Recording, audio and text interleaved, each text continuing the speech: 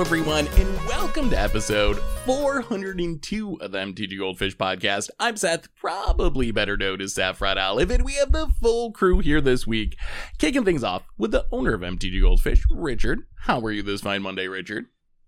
Good morning, Seth. It's 9 a.m. and I'm already boiling here. Yeah, it's been a hot weekend in New York too. I think it's hot all over. A good old global warming, I guess, making everything warm. Krim, how hot is it in your part of California? Are you guys close enough that your weather is basically the same? Is that kind of how it works? No, Krim's much hotter. No, yeah. Oh wait, hold on. Global warming's real? I'm just kidding. I think that it's even hotter this weekend just because, yeah, like in my area it's a little bit colder, but yeah, it's very hot down here. And on top of that, this past weekend, I think it was hot enough to where a random part of my apartment complex caught on fire. Because it was so hot outside, it just safe. Spontaneously combusted. Yeah, that's actually really scary. I don't know that's weather related. That just might be maintenance related. That who knows? Who knows? Yeah, I don't think apartments are supposed to do that, but I'm glad you're okay and survived the spontaneous combustion. Anyway, podcast-wise today, we're jumping around a bit. Commander Masters, we got the full main set since last week, so we're going to be talking about that. We also just got our first Commander Precon, so maybe we'll touch on that a little bit as well. Explore Anthologies coming out this week. There's been some feedback from the community I want to ask you guys about. Nazguls is a big topic of conversation, a little conspiracy theory there. We want to see how we would rebalance a few cards that are all over the place on Magic Arena, and then talk a bit about Standard before answering fish mail. So that's the main plan for today. Before we jump into it, a reminder that our show today is brought to you by Card Conduit. And Card Conduit lets you skip all the time and typing work that go into buy listing. You can use their curated service and send in as many cards as you want with a buy list value of $1 or more and pay just a 5% service fee. And if you want to do a little work on your end, you can use their sorted service where you list and sort your cards in advance and pay just a 2% fee. And no matter which one you choose, you're going to get a detailed report with the results and a fast payment once your order is processed. And you can even get another 10% off if you head over to cardconduit.com/MTGGoldfish. Card Conduit, they're the easiest way to sell your Magic cards. So thank you to Card Conduit for supporting the show. And let's talk some Magic, and let's start with what I think is the biggest news of the week, Commander Masters. So since last week, we got literally the full set, and it is a big one. There's like 400 some cards in this set, over 100 rares in this set. What is your gut reaction now that we've seen this entire set? So, okay, to set the stage, we know this is master set price. Like, draft box is $300, set box is $375, collector booster is going $60 a pack or something. So it's priced like a premium, very expensive master product. Now that we've seen the set, how do we feel about it? Is it worth picking up even at master set prices? It's pricey. It is pricey. I mean, you're asking the wrong dude, because I have always believed that I just would get singles, right? Like, I don't even buy packs to open normally, like non-master sets, right? Like, if I get it, it's, maybe because it's a gift or something like that, then sure. But I never actively seek out buying boxes. I just buy singles. I mean, that is normally the right thing for most players to do. So that is a wise technique. What do you think, Richard? Can we afford to buy boxes anymore? Can you afford to fork over $300 or $500 for some RNG? I feel the prices are so crazy that it's not even if the EV was worth it, the EV was worth it. That's not right? That's average, right? You're opening one box, you don't know what it's going to be. You got to sell the cards, you got to put in the hours, or you could use Card Conduit, but you got to actually still do it. And then you take a shaving off that. Is it worth it? Probably not. It never was. But now with these prices, does that mean this was a bad set? Not really, because someone else will open it and you just buy the singles, right? So at the end of the day, some stuff got reprinted. You want a Jeweled Lotus? Well, it's coming down in price. You want a Doubling Season? It's coming down in price, right? So I don't know about buying boxes, but I mean, it certainly helps that some of these staples are being reprinted and you can pick them up for a cheaper price. Oh, yeah. I mean, I think that is the best news about this set. So on one hand, I would agree. I would expect in EV, they've made it so complicated to calculate these days with so many special versions and things here and there that it's really hard to do it properly. But my guess is the EV of the set, if you just actually math it out, would actually be positive. I think just looking at the value of the high-end cards, it would be positive. So that means people will open these boxes. It might not be you or me. It might be vendors or finance types or whatever. But I think the value's there. The problem is, as you mentioned, Richard, the RNG is really high. There's a lot of variance. If you look at the rares in specific, there's some really valuable rares. They reprinted the whole Commander 2020 free spell cycle. It's really expensive. Cyclonic Rift, Personal Tutor, the medallions. There's a lot of really good cards there. There's also a lot of bulk rares. There's a lot of boom piles and azamis and, just these inspiring statuary, these like 50-cent rares, which would make me very nervous about opening a box. Unlike Grim, I love opening booster packs. Like, it's one of my favorite things to do. And I think I am also in the buy singles camp. I don't think that makes it a bad set. As you said, we've already seen the prices on a lot of these cards, even at pre-sales, like stuff like Fierce Guardianship, Deflecting Swat. They're already selling for like half of what they were before. So it is doing its job of bringing down prices and doing it really well. But I think I'd rather let someone else experience the variance. I will say one of the things I like most about this set, so there's been a little bit of complaining. Smothering Tithe got a reprint, but it got bumped up to Mythic for the first time, which is a little awkward.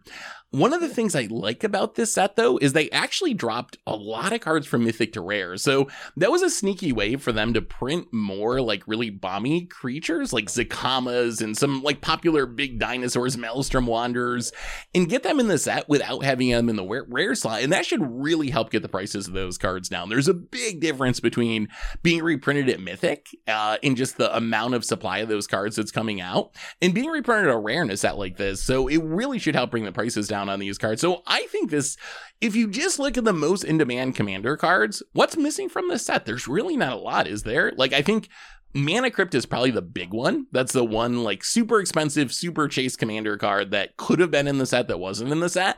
Otherwise, I'm actually really happy with how this set turned out as far as what they chose to put in it. I just don't want to risk opening a bunch of bulk rares in a $400 box or whatever. That's the Magic players speaking, Seth. So have you noticed, if you looked at your Commander Clash decks, if you build a deck containing like staples in any form, your deck is $1,000, right? Like your mana base is like hundreds of dollars. You put in like it's a Fairies Pro, a Fierce Guardianship, like your deck is $1,000. They could have did all this and just made it like a normal set, right? Like the price of the packs could be, not 2x, but just normal.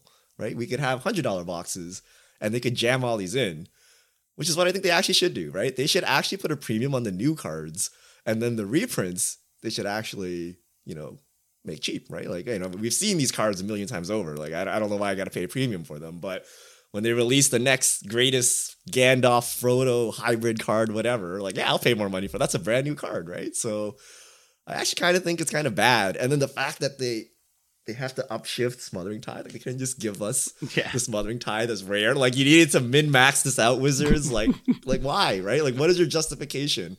Like, oh, draft will be broken? Yeah, okay, guys. Like, I don't know. Like, there's some things they do just, like, I think don't actually matter, but give us, like, a bad taste. And I think just, like, upshifting that Smothering Tithe, like, did it really matter to your bottom line? Like, why did you have to do that, right? So... Yeah, it just gives the community something to like complain about and meme on. And I think the difference is so minimal in Wizards' bottom line. Like, that was the one card. Like, if they didn't do that with that one card, no one would have that to complain about. But instead, the one Smothering Tithe being upshifted to Mythic overshadows the like 15 Mythics that were downshifted to Rare because everyone's focused on the Smothering Tithe. So yeah, I think that was a miss from Watsy's part. Krim, we were talking off cast, like, other games reprint things a little differently, right? Didn't you just pick up some like super reprinty like Yu-Gi-Oh, Pokemon, something? One non-Magic game? Like, how does it work in other games, Grim? It's an X-Men. It's an X-Men. Yeah, that's all X-Men. Yeah, like Yu-Gi-Oh just did their 25th anniversary re-releases, and so they released like the first like 6 sets of their game. They're all about $70, which a box, by the way. And yeah, like they re-added some sweet foils in there, and like what a price difference I guess. What a price difference. Better than $1,000 packs. Yeah. Our illustrious history. Are they also tournament legal? Like, so this would be the equivalent of the 30th anniversary edition, but for $70 in tournament legal? Am I understanding that right? Yeah. Whew. Yeah. That sounds awesome. Yeah, exactly. I might have to start playing Yu-Gi-Oh. We'll see about that. All those cards with Powercraft out of the game, though. I mean, that's the Yu-Gi-Oh downside, right? But I mean, like, so same with like 30th anniversary, technically, right? Almost everything in there is Powercraft out except for like duels. But yeah, like, I mean, it's just opening.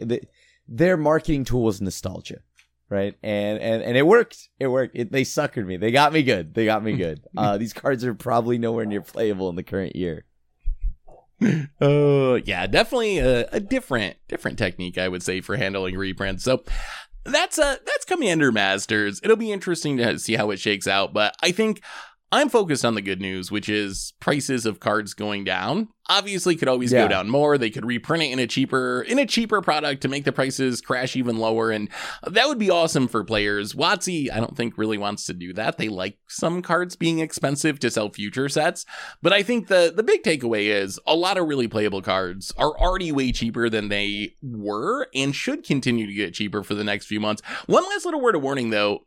With Commander staples in specific, these cards are going to go back up. Like, you might have 6 months or something to snag these cards at a cheap price, but the Smothering Ties and Crater Hoofs and Demonic Tutors and Dragons, Great Henges, these are cards that get reprinted, they come down, and then they just shoot right back up to where they were before. So don't expect this to keep the cards cheap for the next few years. If you do want to pick them up, I would focus like this summer, this fall, before prices start to rise again. But anyway, let's one more thing. go ahead. What, like, I sauntered over to MDG Finance last week, and there was a thread lamenting about how Wizards has run out of reprint equity based on the fact that there were no cards over $100 in this. What is your take on that? Is that a valid thing we should be looking at, like cards over 100? And what cards in the past have been over $100 in these master sets?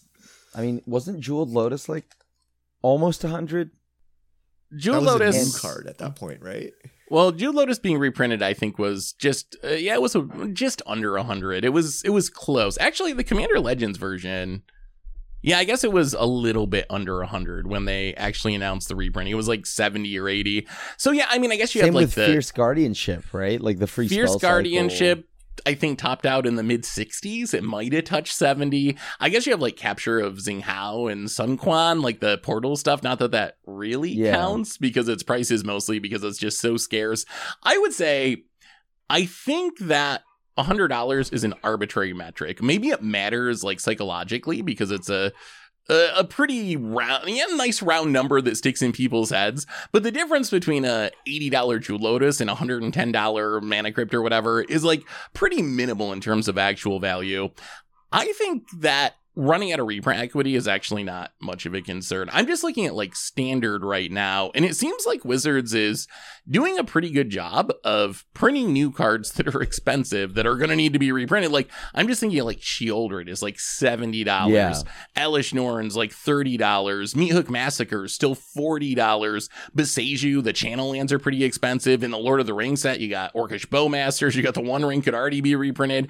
So I don't think it's actually a real concern at this point. I think Wizards has figured out how to print new cards in a way that makes them expensive enough that in a few years they're going to need to be reprinted. So I think that they have reached a sustainable level.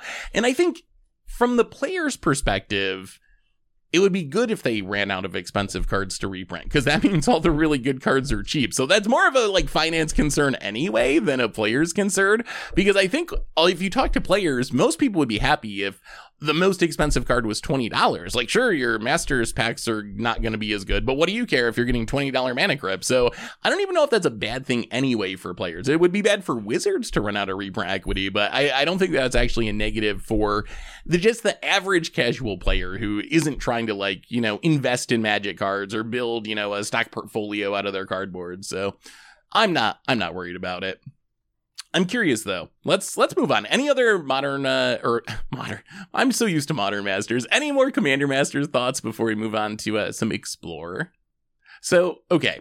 Last week we talked about the new anthologies that are dropping on Arena this week. When we talked about them, there were still some cards missing. I think there were 10 Explorer cards, 5 Historic cards. We got all of them now. The general consensus is the Historic Anthology, really, really good. They kind of just hit it out of the park. Lots of cards people are hyped for. On the other hand, if you believe Reddit or social media, there's several posts about how the Explorer Anthology is the worst anthology that has ever been made, to the point where Wizards actually, there was a post on Reddit with them addressing it and talking about how we have other concerns, like, yes, we're trying to bring Pioneer to Arena, but you gotta remember, we're making cards for all kinds of players, not just Explorer players. We'll talk more about it at Gen Con or whatever is coming up, Comic-Con, whatever event it is. I'm curious, Grim, is the anger over this anthology deserve? Like, does this deserve the reputation of being the worst anthology ever? Is it really that bad? Or is this just, Magic players being a little hyperbolic on the internet? I mean, like, let's not lie here. This anthologies, at least on the Explorer half, has a bunch of dated cards, and there's like no real reason to add them, right? Like, they're like, it doesn't do anything for anybody. I'm sure there's somebody that's very happy about a Quarter Shield, but like, like Historic Brawl and all of that, right? Like, sure. But like, I don't know. I didn't, this Explorer, I was really hyped. And I just feel like once I actually saw the cards come out, I think it kind of deserves the tag of probably the weakest entry into the Explorer Anthology, right? Like what cards are played? Like actually played. Not like we're not talking like from like years ago. I don't think there's much. Like, why those lands? I mean, so nostalgia, I'll give Krim. Nostalgia. Nostalgia. Judge is familiar. Don't you want to get people with that? Yeah. You play your charms. You can play your charms, your voice, your Deathrite Shaman. God, Is it not nostalgia? Like, these are kind of old cards that were good in their heyday, except a Quarter Shield. And then here they are, and hope you play with them in Historic Brawl. Like the charms were good, right? Like I think the charms are great. Specifically, really just Izzet charm, but like what else was good from this? Like Court of Calling, sure. Psych Rift, Commander All-Star, terrible in 1v1. Court of Calling, that was a really good card at one point, and I'll give Wizards a bit of a pass for Xenagos Worldspine Worm, because my guess is when they were actually choosing what cards to put in this, it was probably when those cards were seeing a lot of playing creativity, so maybe they just got a little wrecked by metagame shifts with those two. The charms, I actually think are... Obsidat? I'm not going to complain about Obsidat just because I love Obsidat. Oh, come on. Come on. Also, ain't nobody nostalgic for that. Or those lands? Come on. Well, those lands are just budget lands. They're even rare. They're like still rare. Actually, they should have downshifted them or something. But yeah. That would have made me hyped for them. Like, do that. Give them the snarl treatment. Make them uncommons instead of rares. Port Town was uncommon, right? Or he got downshifted, right? Yep. So, like, why the hell is this still rare? I don't know. I mean, yeah, like, if I look at all these, how much closer are we to even Pioneer now, right? Like, it's like, not at all, very minimal. Their message was literally telling you the exact opposite, right? They're like, these are cards for all players. Like, I thought this was Explorer Anthology, but no, it's a Commander product, right? Like, literally, they just told you in their response that they're making it for different types of players, i.e., like, not Explorer players. We are going to take the full 5 years to get there, right? They are taking a lot of detours and pit stops, packing Historic Brawl cards and whatnot into here. So this they actually just straight up told us. This is the filler arc of like every anime. We gotta fast forward it. We gotta read the guide to know which episodes to skip. I just don't understand why they would. But like, if you're gonna make it for Commander or whatever Historic Brawl, put that into the historic side. Make your historic whatever anthologies bigger. And put it into that side. And then actually just put things that are played for Explorer. So yeah, I would say I had two comments. One is, I think part of the problem is the community's expectation is a lot different than Wizards' goal for these products. Like, the community wants Explorer Anthologies to be getting Pioneer on Arena as quickly as possible. Wizards, we might not like it, but they have been upfront about the fact that their time frame is like years in the future. They've said that from the beginning. Like, we're doing it, but it's going to take us several years, I think was the exact quote. And this is just the next step on that path. So I think that's where the actual issue is. The community wants Pioneer as quickly as possible. Wizards wants Pioneer 5 years from now as they sell a bunch of anthologies and do a bunch of remastered sets. So I think that that's like the heart of the matter. I don't think it's unfair for players to feel like this is a very useless Explorer anthology if your goal is to have Pioneer on Arena, because it is. Like, it's not doing much to actually put Pioneer on Arena. But I also think that from Wizards' perspective, like, they're doing kind of what they told us they were going to do, which is the super slow drip. Don't expect Pioneer anytime soon.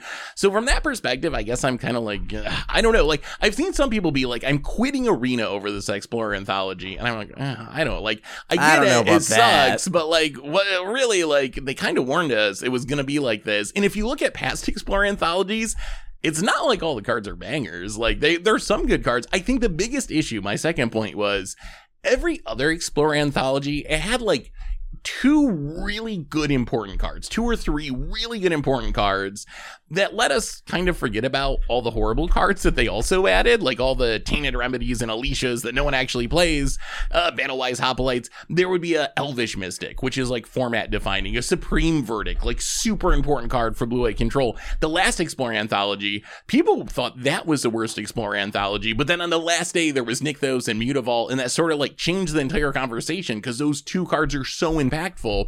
I think the problem with this one is we don't have those 2 cards. There's no Nykthos. There's no Mutavault. There's no Elvish Mystic. Like, there's no big chase card that, okay, like, yeah, there's a lot of chaff. There's a lot of, historic brawl stuff. But at least I got these 2 cards that really push the format forward. So hopefully Wizards learns from that in the future. Like, I think they can get away with printing like 20 cards for historic brawl if the other 5 cards are like the big format defining cards. I thought they were Pioneer. Delve. I thought we were getting Delve. I mean, that would have changed the conversation. Treasure Cruise and Dig Through Time would have changed the entire conversation, even if the rest of the cards were the same. I think the timeline arguments are fair from the community, because when we hear, let's say 3 years, 5 years, we're thinking, oh my God, it's so much work. The interns are slaving away and they're doing their best. It's just going to take 3 years, right? I'm like, okay, I'll cut them some slack. But they're just making random cards, right? Like, they actually are not working at full speed. Or the other way to think about it is, maybe we can get close to Pioneer within 1 year, and then it takes them 2 years to like actually fill out the long tail. Your tier 2 or tier 3 deck might be missing because no one plays those cards, and they'll get to them eventually within 3 years.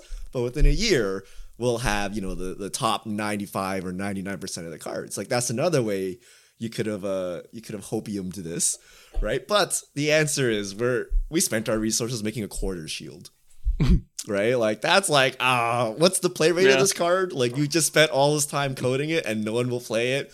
Like, why are we wasting time, right? So I think the criticisms are fair, even given like the long time frame Wizards presented, right? Because there's many ways we could have reached that are, I guess, more favorable for current players. Yeah, I don't think that the criticism's unfair. I just don't think we should be surprised by it. Because if you look at past anthologies and Wizards, like, what they've said about the format, the whole, like, surprise Pikachu phase when there was a bad anthology, I'm like, isn't this normal? Like, shouldn't we be used to this by now? How are they going to make it in 5 years, Seth? Like, they're not going to make it in 5 years at this rate. Like, how is it actually going to happen? They did say in their response to people complaining about this that there'll be more cards for Explorer released the end of this year, the beginning of next year. So give them another 6 to 9 months, and we'll get some more cards for the format. Let's lose what little players we have on remaining. Okay, let's lose them to every other game, and then we'll release the cards. All right. I will say though that the historic side, outside of like Echoing Decay, which should have just been Bile Blight, like this, the historic side was really good. I thought that was a fun one. Getting to see Sword of Fire and Ice, Bloodbraid, the Titans, pretty cool Bloodghast, like Vendilion Click, Unearth. These are like even down to like the Fiery Islets and all of that. The Canopy Lance. That was a banger.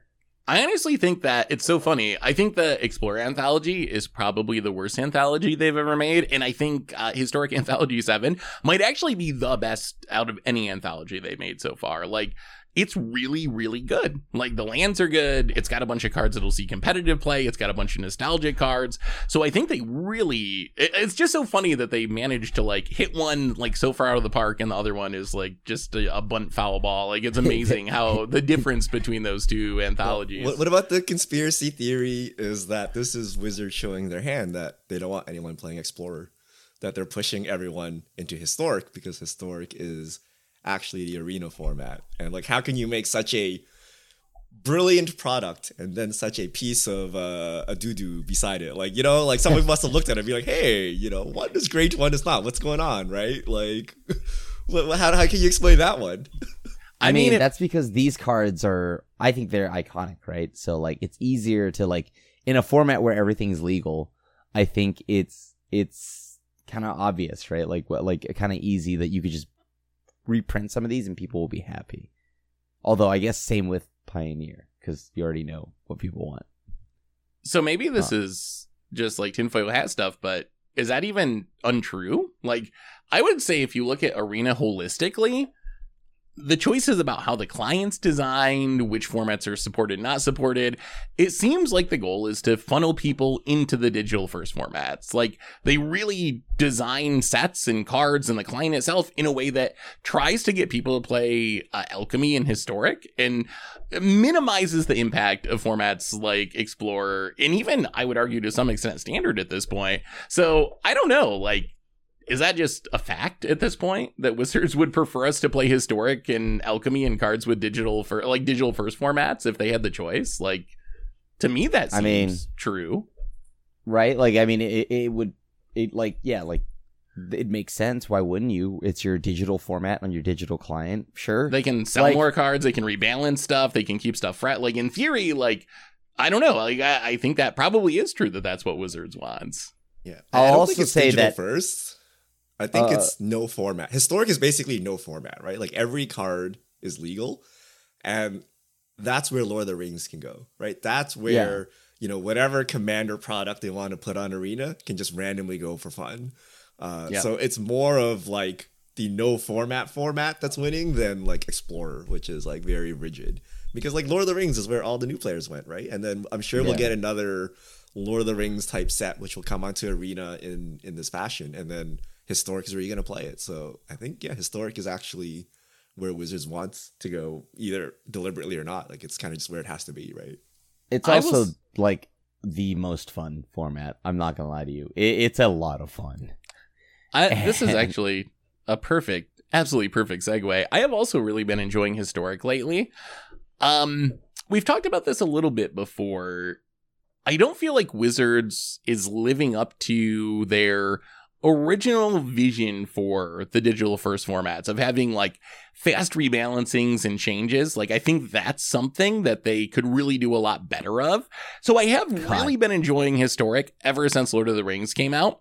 But there are certain cards that when I see them, I'm like, wow, the format would be so much better if you would fix these cards, rebalance these cards, ban these cards. I don't care how you want you do it, but like, do something with them. And there was actually a Reddit post recently about four specific cards, but I only care about three of them. Three cards that see a lot of play in Historic or in Alchemy to some extent. And the person was trying to rebalance them, because in Historic, we don't ban cards, we rebalance them. And I was actually very curious, if you were in charge of Arena and you had the ability to rebalance these cards, how do you fix them? Like, what would you do with these cards? So card number 1, this is a big one, Krim. I know you know this card. I know this card. We thought it should be rebalanced forever. Crucius, Titan of the Waves. This is one of the digital only cards. It's current text, if you don't know this card. 3 mana legendary human pirate. At the beginning of your end step, you can discard a card. If you do, you make a treasure token and you choose Ambitious or Expedient. If you choose Ambitious, you seek a card with greater mana value than the one you discarded. If you choose Expedient, you seek a card with lesser mana value. So essentially, end step, discard a card. You get a card that's either lower or higher mana value and a treasure token based on what you discard. This card is... it's dominant in Historic and also in Alchemy. Krim, I think we all agree this needs to be rebalanced. How would you rebalance this, though? Like, what does a fixed Crucius look like? They need to stop generating treasures. If there are, like, why does it generate a treasure? Like, on top of, I get it, it's a pirate, but like, it's already, like, the looting is built in, but why are they getting a treasure? They should also make it like I think they should be like 4 mana. At least. This should go up in mana and no treasure. The treasure's really busted. The treasure allows for a lot of like tap out, play Crucius, discard a card, make a treasure, get a fatal push, use a fatal push to trigger revolt, fatal push your big thing, keep my Crucius. Like, it allows for some really, really strong lines. What do you think about just it doesn't trigger until your next upkeep? Would that be enough? Like, it doesn't do anything the turn it comes into play. You get 1 turn to kill it, and then it starts snowballing. I mean, I think that'd be the way to go if you're gonna do it. You wait till their upkeep, but then people who are playing Crucius now probably feel like they wasted their wild cards, right? Because that's an entirely different creature. I feel like if they wait till their upkeep, I think this card just probably doesn't get played, right? What do you think, Richard? So Seek is get from your deck, right? Yeah, it's basically draw a card, except it's controlled, to some extent. Oh, so it's a random card from your deck meeting the requirement? Yes, random card from your deck meeting the requirement. So the funny thing is, so Seth linked a Reddit post. I read the card. It was actually the person's fixed version missing the treasure part, and I'm like, this card is like so broken. So even if you remove the treasure part, it's still really good. I would fix it by making you have to hit in combat with Crucius, and then you get the trigger. Remove the treasure part and make you actually connect.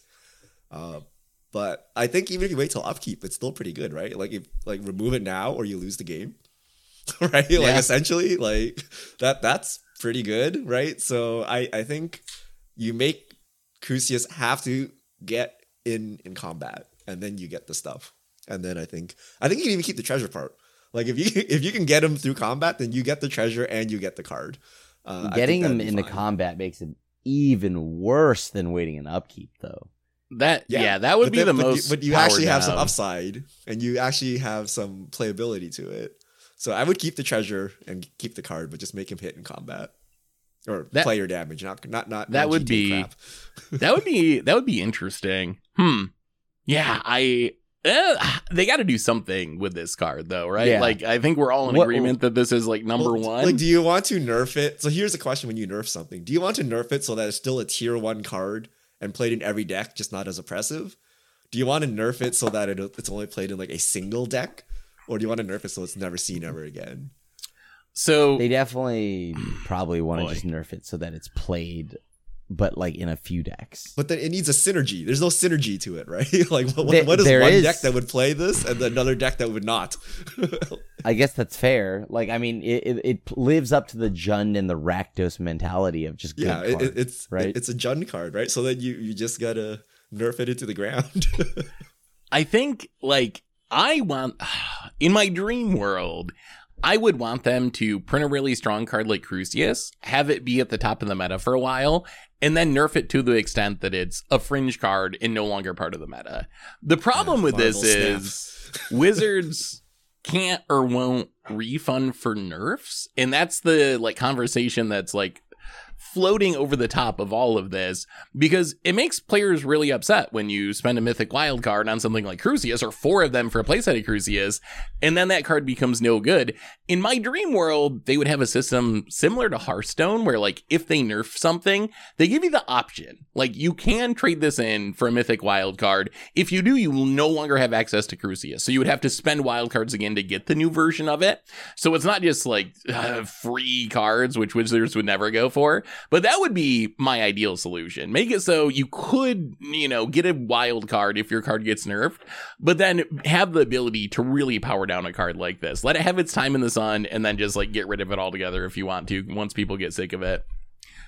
Well, let's move on to Another new one. This is not a digital only card. This is a card that's all over the place. We've talked about whether or not this card should be banned, but bannings aren't a thing in Historic. The One Ring. How do you rebalance the One Ring to make it a fairly powered card in Historic? This one might be a little bit in the future. I don't know how quickly Wizards will take action on it, but I do think eventually this will be a card that needs to be rebalanced. Any ideas? How do you make a fixed One Ring? Huh. I mean, you gotta lose life faster, I think. Start with a burden counter, like ETB burden counter with that. I mean, if you really want to fix it. That's just drawing cards faster, too. I think you just powered it up, Seth. Yeah. I think like maybe lose 2 life per burden counter? 2 life. One suggestion that I've seen from people is have the burden counter stick on you. So like an energy counter almost, so they don't go away once the One Ring goes away. So you have the permanent, almost like getting a Chandra emblem where you're permanently taking that damage, even if you legend rule it away or sack it or whatever. That could be interesting. What if it... There's some weird angles. Like people are like, oh, what if you loop it? Or like, what if you stay long, you can recur this or bounce it or loop it or kill it. But I've never actually seen any of that happen. Like they just actually cast it, draw 4 cards and you're dead. So I think like dealing with the protection part, like not making it recurable or like not, keeping stuff around when the ring is removed doesn't help as much. You actually need to like nerf the raw power because the ring comes down, they just tap it 3 times, you're dead before they have to sack or bounce or anything, right? Would taking the damage when you tap it solve anything rather than your upkeep? Like that would prevent like combos with it where you're like twiddle storming it off, but I guess it wouldn't really change much as far as playing it fairly. Would this card be good without the protection? Like what if that whole first paragraph didn't exist and it was just indestructible, draw a bunch of cards? Would that be good enough or would it be stone unplayable? You would die. You would die, right? Because the thing here is like there's no downside outside of like Stomp and Questing Beast, like to like actually punish you for tapping out, right? Like this thing just gives you protection from everything. So I think that's the big thing.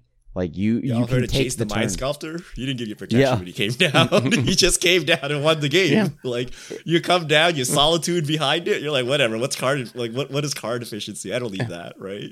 You Fury Solitude, play the One Ring, and call it a day, right? I mean, this is like super Jace if that's the case. Yeah, Jace was good. If you just give Jace a little power boost, I think he'd still be good. So I think you need to remove that protection. I mean, obviously it won't be like a free roll to cast it on 4, but you could have like a blocker or like a free spell and play it and then not need the protection and then just untap and win, right? There would actually be some challenge to it then. Maybe I'm on the fence. Yeah. Like I think it would still see play in some decks, but I think it wouldn't be like it is now where like just any deck can throw it in and get value out of it. I kind of like the idea of losing 2 life per burden counter. One of the things players have realized is it works really well with Shieldred. And I will say it's like super annoying that you end up gaining life with Shieldred in the One Ring. Yeah. At least if it was 2 damage per burden counter, like Shieldred would just break you even instead of like actually putting you ahead as you draw the cards. Maybe that would be enough. Maybe if you just lost 2 life for each burden counter, maybe that would help. What if it didn't lose you life, but all damage against you is doubled? Ooh.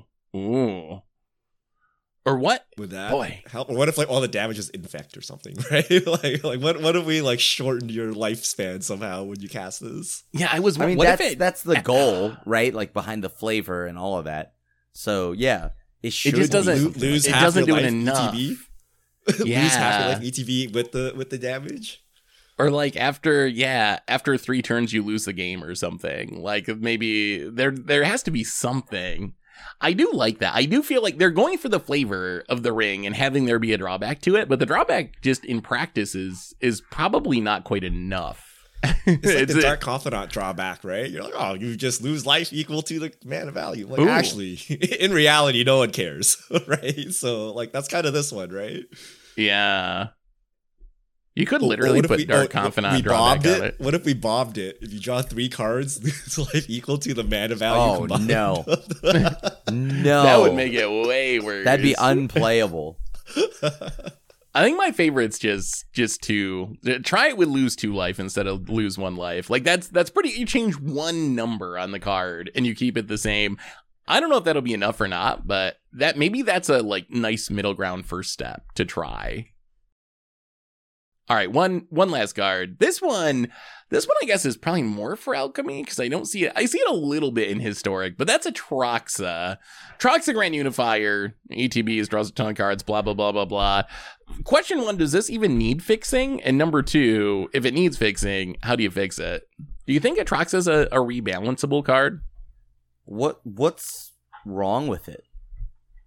Like, why does it need rebalancing? It's a 7 mana bomb that, you reanimate it, reloads your hand. My guess is the person who had the original post was probably thinking more of alchemy than historic, where Atraxa was really good in standard. There was a conversation before Fable got banned about like whether or not it could be a card that would get banned. So maybe from the perspective of like alchemy or more of a standard power level, I could see it being a card that people would want rebalanced. I don't see it enough in historic to actually care about being rebalanced. Like there's just as scary things to reanimate. People are like Mizzix mastering and doing all these graveyard loops. So I'm not particularly scared of Atraxa in historic, but well, but then if we're talking about like alchemy, Fable's not legal there, right?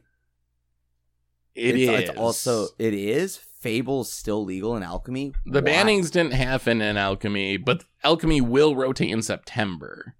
So those cards will leave in September because it'll have the rotation we would have had in standard. I don't know. If you want to fix Atraxa, maybe just make it so you can't blink it. Like, just make it so it's a cast trigger instead of ETB trigger. I mean, there's 2 ways to fix all these, right? It's always the cast trigger, the Eldrazi. So actually, you see it all Eldrazi period, right? So the cast trigger or when it hits the graveyard, shuffle it back in. Those are the 2 ways Wizards has to prevent people from sneaking things into play. I think that we can actually sneak things directly into play. The cast trigger is probably the safest one. That's the newest one that they do. Do we need to? Like, what if we just remove lifelink or something from Atraxa? Is that good enough? Well, I don't think we need to nerf this at all. You would nerf just like how it is in standard, right? Like think about it. Once Fable was gone, the enabler was gone. And then you never saw Atraxa again. Like every now and then you see a few Atraxa decks, sure, but like it's not even like that big of the meta anymore. Not just one where it's like Rakdos splashing Atraxa, all that, yada, yada, yada. So, I don't know. I just don't... I think this is fine. It's a 7-drop. Like, it has to do something good, right?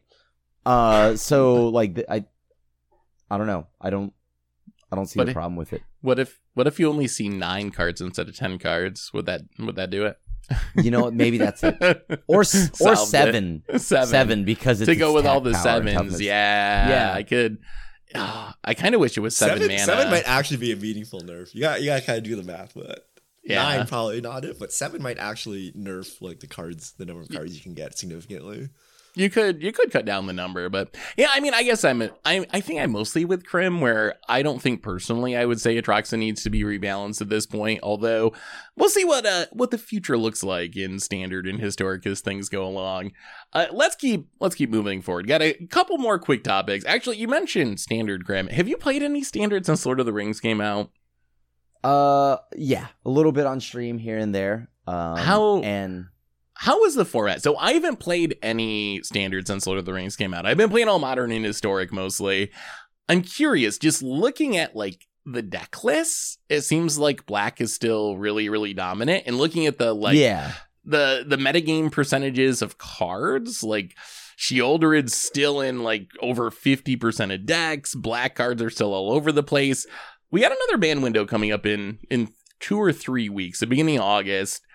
You've played more than I have recently.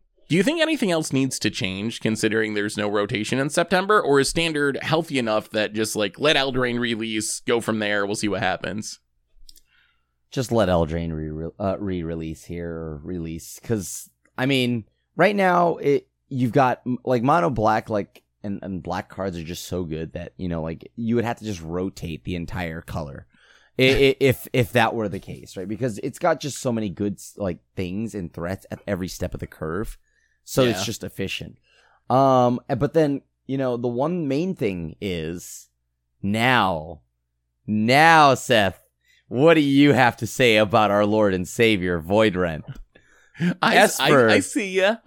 Second most played deck in the format. Most of them have some Void Rens in there. So I think you're a prophet, Krim. You're just before your time. You've been playing Void Rens for like a year, but it's finally come to fruition. And I've been playing Siphon Insights as well, and now that's all over the place. So you have Esper Control. I think that's the biggest thing.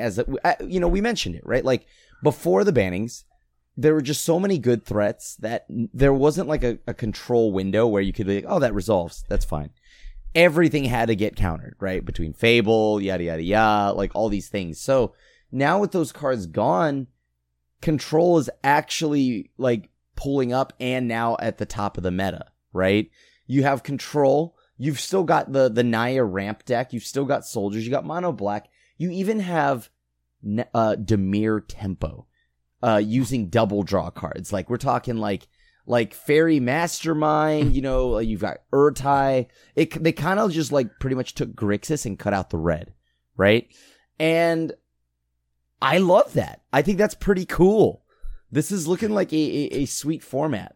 I think, maybe people don't like standard because that's just the nature of standard, right? It's always going to be a small card pool, like all of that. But like you have a Selesnya enchantments as well. Like I don't know. This is pretty dope, right? I will say this looks like a format that you would love. I will give it that. Seeing all the control decks near the top of the meta, this looks like Krim's wheelhouse. I will say, I don't know about our Jace conversation from last week, seeing Esper and Blue White at the top of the meta. This makes me more skeptical that Jace would be Jace the Mind Sculptor would be a safeguard to actually add into standard with control already being so good. Jace wouldn't be better than Wandering Emperor, would he? Wandering Emperor is like legitimately very good, right? Like it is. But yeah, that's another thing, right? Like, but the thing here is there's a lot of decks right now. There's aggro, there's mid range, there's control. There's no combo, but that's fine. And then like Selesnya enchantments, that's whatever the hell you want to call that. So I don't know. I mean, is this not the makings of a good meta? Yeah, sure. Mid range is here, but that's just the nature of it when you have such strong cards in black, and everything nowadays isn't like a archetype supporter. It's just like there's no synergy. It's just a pile of good cards, and that's just how cards are today. Yeah, I mean it looks like week 1 of standard. Like remember before Meatball was banned? Like this is what it looked like, right? It's full circle. Lily actually kind of sucked, right? But now that everyone's playing Esper Control, like Lily is actually very good. People are playing Lily now, right? But it's just like piles of mid-range stuff, and then you have the Dimir deck. I don't know. It feels the same still, except now Krim can play Control. So I am personally waiting for Eldraine. Like I thought we were done with Tenacious Underdog, Graveyard Trespasser. No. But like here we are, right? We've lost like what? Meatball Massacre. We've lost so many cards, like the Invoke. Like you thought Invoke would be Mono Black's downfall because like that's kind of the deck that like always ran it, but like it didn't matter, right? Like losing Fable on the other side like boosted Mono Black. So I don't know that there's a point to any of this. Like it's like when you have a bunch of Jund cards, you just ban like the first best one, but that first best one was like 1% better than the next one. So like it didn't actually effectively do anything, right? Yeah. And if that one card happened to prop up a color, then that color goes, which is basically the story of Fable. But you still have like 10 other cards at 98% sitting there. And then I was just talking to Seth, like, maybe Standard is really good, but who has time to play Standard? I'm busy with Lord of the Rings, right? I'm busy with Commander Masters. Like, I still have like 8,000 legendaries to build from Lord of the Rings, let alone whatever Commander Masters is pooping out right now, right? Like, who has time to deal with this? Like, why go play this old format and try to have fun with it when there are all these shiny new cards to look at? And then, of course, by the time Eldraine comes around, they'll probably have shown us the next Commander product, and then we'll probably we're like, oh, have you seen the Commander cards in Eldraine? They're insane, right? I gotta go build my Commander decks. Like I'll leave Standard for later, right? So this marketing isn't doing Standard any favors. I mean, the Lord of the Rings set was a saving grace this summer, I think. It actually ended up being super fun. At least my experience has been. It's been super fun to play with in Historic and in Modern. So I'm kind of fine with Standard being whatever right now, because like, even if Standard is really good, I would probably still be playing Lord of the Rings cards in these other formats, because I've just been having so much fun playing them. So I think it kind of worked out. I am still a little sad that we're not rotating in September, but we'll see. Maybe Eldraine will shake up the format. I got one other topic, and then we can get to fish mail. So there's been some Nazgul conspiracies floating around recently. People seem convinced that Nazguls are somehow more rare than the rest of the uncommons in the set. If you look on Reddit, you look on social media, there's people posting about like, oh, I opened, a couple boxes and I only got one Nazgul, or I got no Nazguls, but I got 3 Rosies. Like, there's a lot of conspiracies about this. Richard, think there's any truth to this? These rumors do you remember, like, wow, this is Ether Revolt era. Do you remember the Fatal Push is a mythic uncommon and like all this stuff, and people would open boxes and it was a big thing? Is there any possibility that these conspiracies could be true, or are people just really bad at math, even though we all play a very mathy, probabilistic game? Now we know why most people aren't tournament grinders. I don't know. This is like, put it up there with the Arena Shuffler's Ring. Like, what incentive does Wizards have to do this, right? Like, why would they do this? What is the payoff? And, for what reason, right? And, maybe it actually is true, but you certainly aren't going to find it as Joe Schmo opening like 1 box or 2 boxes, right? Like, if Star City Games, open all their singles, they're like, wait a minute, guys, there seems to be an issue. Then I might put some merit into it, right? But opening 1 box, going on Reddit, and then putting a thread up, and then another person on Reddit seeing that thread with their 1 box, adding to it, like, does not really count for like real data, right? It's biased data. So yeah, put it up with Moto Shuffler's bugged, Arena Shuffler's bugged. Worth is handling my cards at the GP and giving me only lands if I win it in. Like, I don't know, right? Like, I will say, so I do think part of it's grounded in just a misunderstanding about how the card is being distributed. So it's from everything I have been able to find out about this set, the Nazgul as a card is the same rarity as every other uncommon. So you will get a Nazgul the same rate as Rosie, name an uncommon in the set, Peregrine Took, doesn't matter. So the rate is the same. The thing that throws people off is there's 9 Nazguls. That's kind of the issue with it. So if you open a box of Lord of the Rings, you'll get about 1, just over 1 of every uncommon on average. That means you'll get a single Nazgul. The problem is there's 9 Nazguls, and people want all of them. So any individual Nazgul, like Nazgul 332 or Nazgul 333, those are actually pretty rare. If you consider, if you open a box, it takes about 2 boxes to get every rare. It takes about 4 or 5 to get every mythic. To get every Nazgul, 1 of each of the 9, it's almost 8 boxes. So any individual one is actually almost twice as rare as a mythic, but getting a Nazgul is the same rate as any uncommon. So I think that's part of what's throwing people off, is people don't just want a Nazgul, they want these specific ones. You want 1 of each art to like make your deck be flavorful or whatever. So I think that's a lot of what people are missing. So yeah, in some sense, any specific Nazgul is actually very, very rarer than a mythic, but just getting a Nazgul should be exactly the same as uncommon. And I haven't seen anything that would make me doubt that that's the truth. So I think it is kind of a case of maybe like not great communication about how they're actually distributed, combined with us just not being very good at math.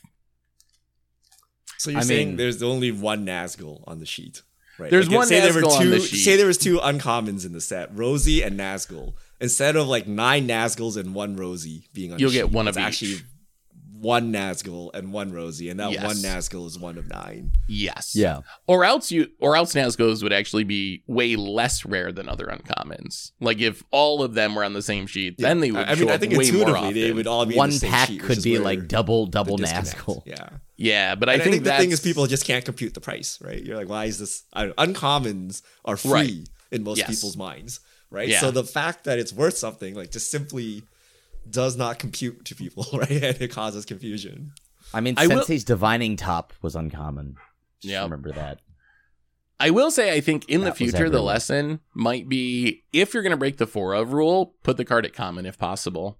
Maybe it would have broke limited to have Nazgul at uncommon. I don't know, but Yeah, I I don't think in know if general, you could like, have that at common. Dragon's Approach, Rat Colony, Seven Dwarfs, those are all commons, right? And they end up being worth a couple bucks, but not like super expensive.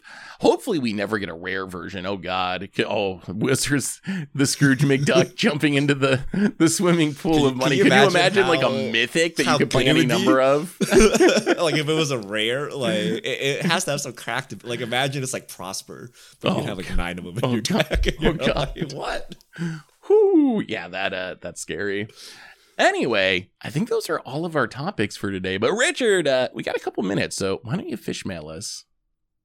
All right. If you have questions, send them to @MGGoldfish with the hashtag MGFishmail, and we'll get to your questions on air. Only way, is the One Ring more powerful than Necropotence or Yawgmoth's Bargain? Yes. Yog's Yes. Bargain is 6 mana. It does just This draw your is- deck, right? basically. Did it mean It draws your Will? whole Yeah. deck.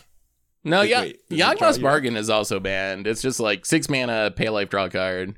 Yeah, but I mean, yeah, like I think it's better than both.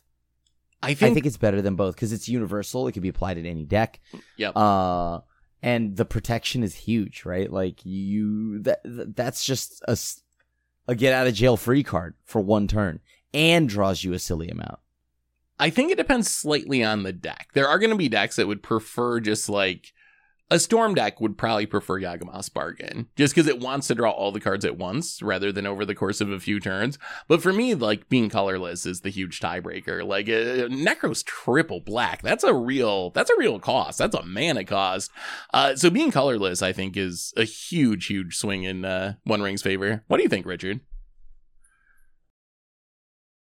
I think it's more powerful across the power level spectrum, right? Like at a casual table, Necro like does nothing. Like you just Necro into like bad cards and die.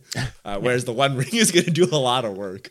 At the very high end though, like isn't Necro better because it's just faster, right? It's like 1 turn faster. You get all your cards immediately. You can just combo. Like, are you trying to grind people out at the highest levels with One Ring? I'm not sure. We'd have to actually take a look. But my intuition is Necro is probably better because it's burstier. But you know, when we're talking about casual commander, casual kitchen table, all of that, like the One Ring like dusts all these cards. So I think, and then the fact that it goes in every single deck, you don't need to build around it. Like Necro, you have to build a very specific type of deck.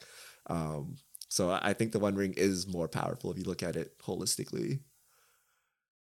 Ron Bolofsky, we were discussing an idea for every 15 extra cards you add to your deck, you can add another copy of a card.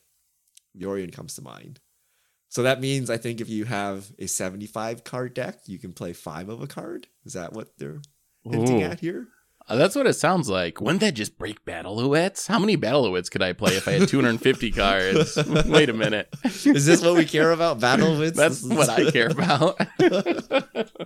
I'm thinking about like imagine how much more consistent that would make 1 card appear, and like that. Let's Would just it though? imagine. You just added 15 more cards. I guess. I guess so when what Yorion tells us, those 15 cards are like actually preordains and serum visions, right? So, Yeah. And then the 5th card gets you more redundancy, so maybe it actually we gets can definitely, like we could probably make it pretty consistent, right? I mean, imagine if it were just, I don't know, Oko. You could just consistently find Oko always, right? Like that. There's going to be metas where every 15 cards means the worst card in the meta that you're tired of playing against is going to more likely show up. So, But think what it'll do to Mill. Why would we? Play Mill. What's the upside of any of this? Like, I get it for Yarion or Battleouts, but why? Why would we So you want don't to have cut cards out incentivize of your deck anymore? yeah. No, so Imagine I just, can build my like, commander deck and convenience. just saunter in with a 150 card deck. I'm like, I didn't want to. Like when I build Commander Clash decks, it takes me like 15 minutes to build a deck, and then like anywhere from like 15 minutes to 3 hours cutting it back down to the right size. If you gave me this rule, I would just walk in. Just play I do them this all. all time limited. I'm like 42 card special limited, baby. 41 cards. I wanted 16.5 lands. It's you know, this is exactly what I wanted, right? But it just lets lazy people get away with it. I love that you know what's wrong enough that you have justifications in your mind to write. I'm like, oh, 16 and a half. This is a 16 and a half land deck. I play 16 or 17 lands. We'll just add the 41st card. I'll fix it all, right? That'll take care of it. Don't do that, by the way. This is a terrible idea. But, you know. But, hey. we got to cope. Yeah. Yeah, I don't know. I don't play like the it. 61 card special all the time in 60 card formats. And let me tell you, the internet yells at me all the time. You just got to squeeze I in want one to go last to a void Magic ren. Fest and get deck checked, and my deck is like 2,000 cards. you know, like, can I get your deck list? You bring out like a CVS receipt. You're like, here you go. Have fun. Read Have 'em. fun with that. All right. Thank you to everyone who sent in Fishmail this week. If you have questions in the future, you can send them to @MTGoldfish with the hashtag MTGFishmail, and we'll get to your questions on air. And I believe that brings us to the end of episode 402 of the MTG Goldfish podcast. So Richard Cribb, thanks for hanging out. Thanks to everyone for listening. Thanks to Card Conduit for supporting the show. And we'll be back next week to talk about whatever goes on in the world of Magic. So until then, have a spectacular week, everyone. And this is the crew signing out.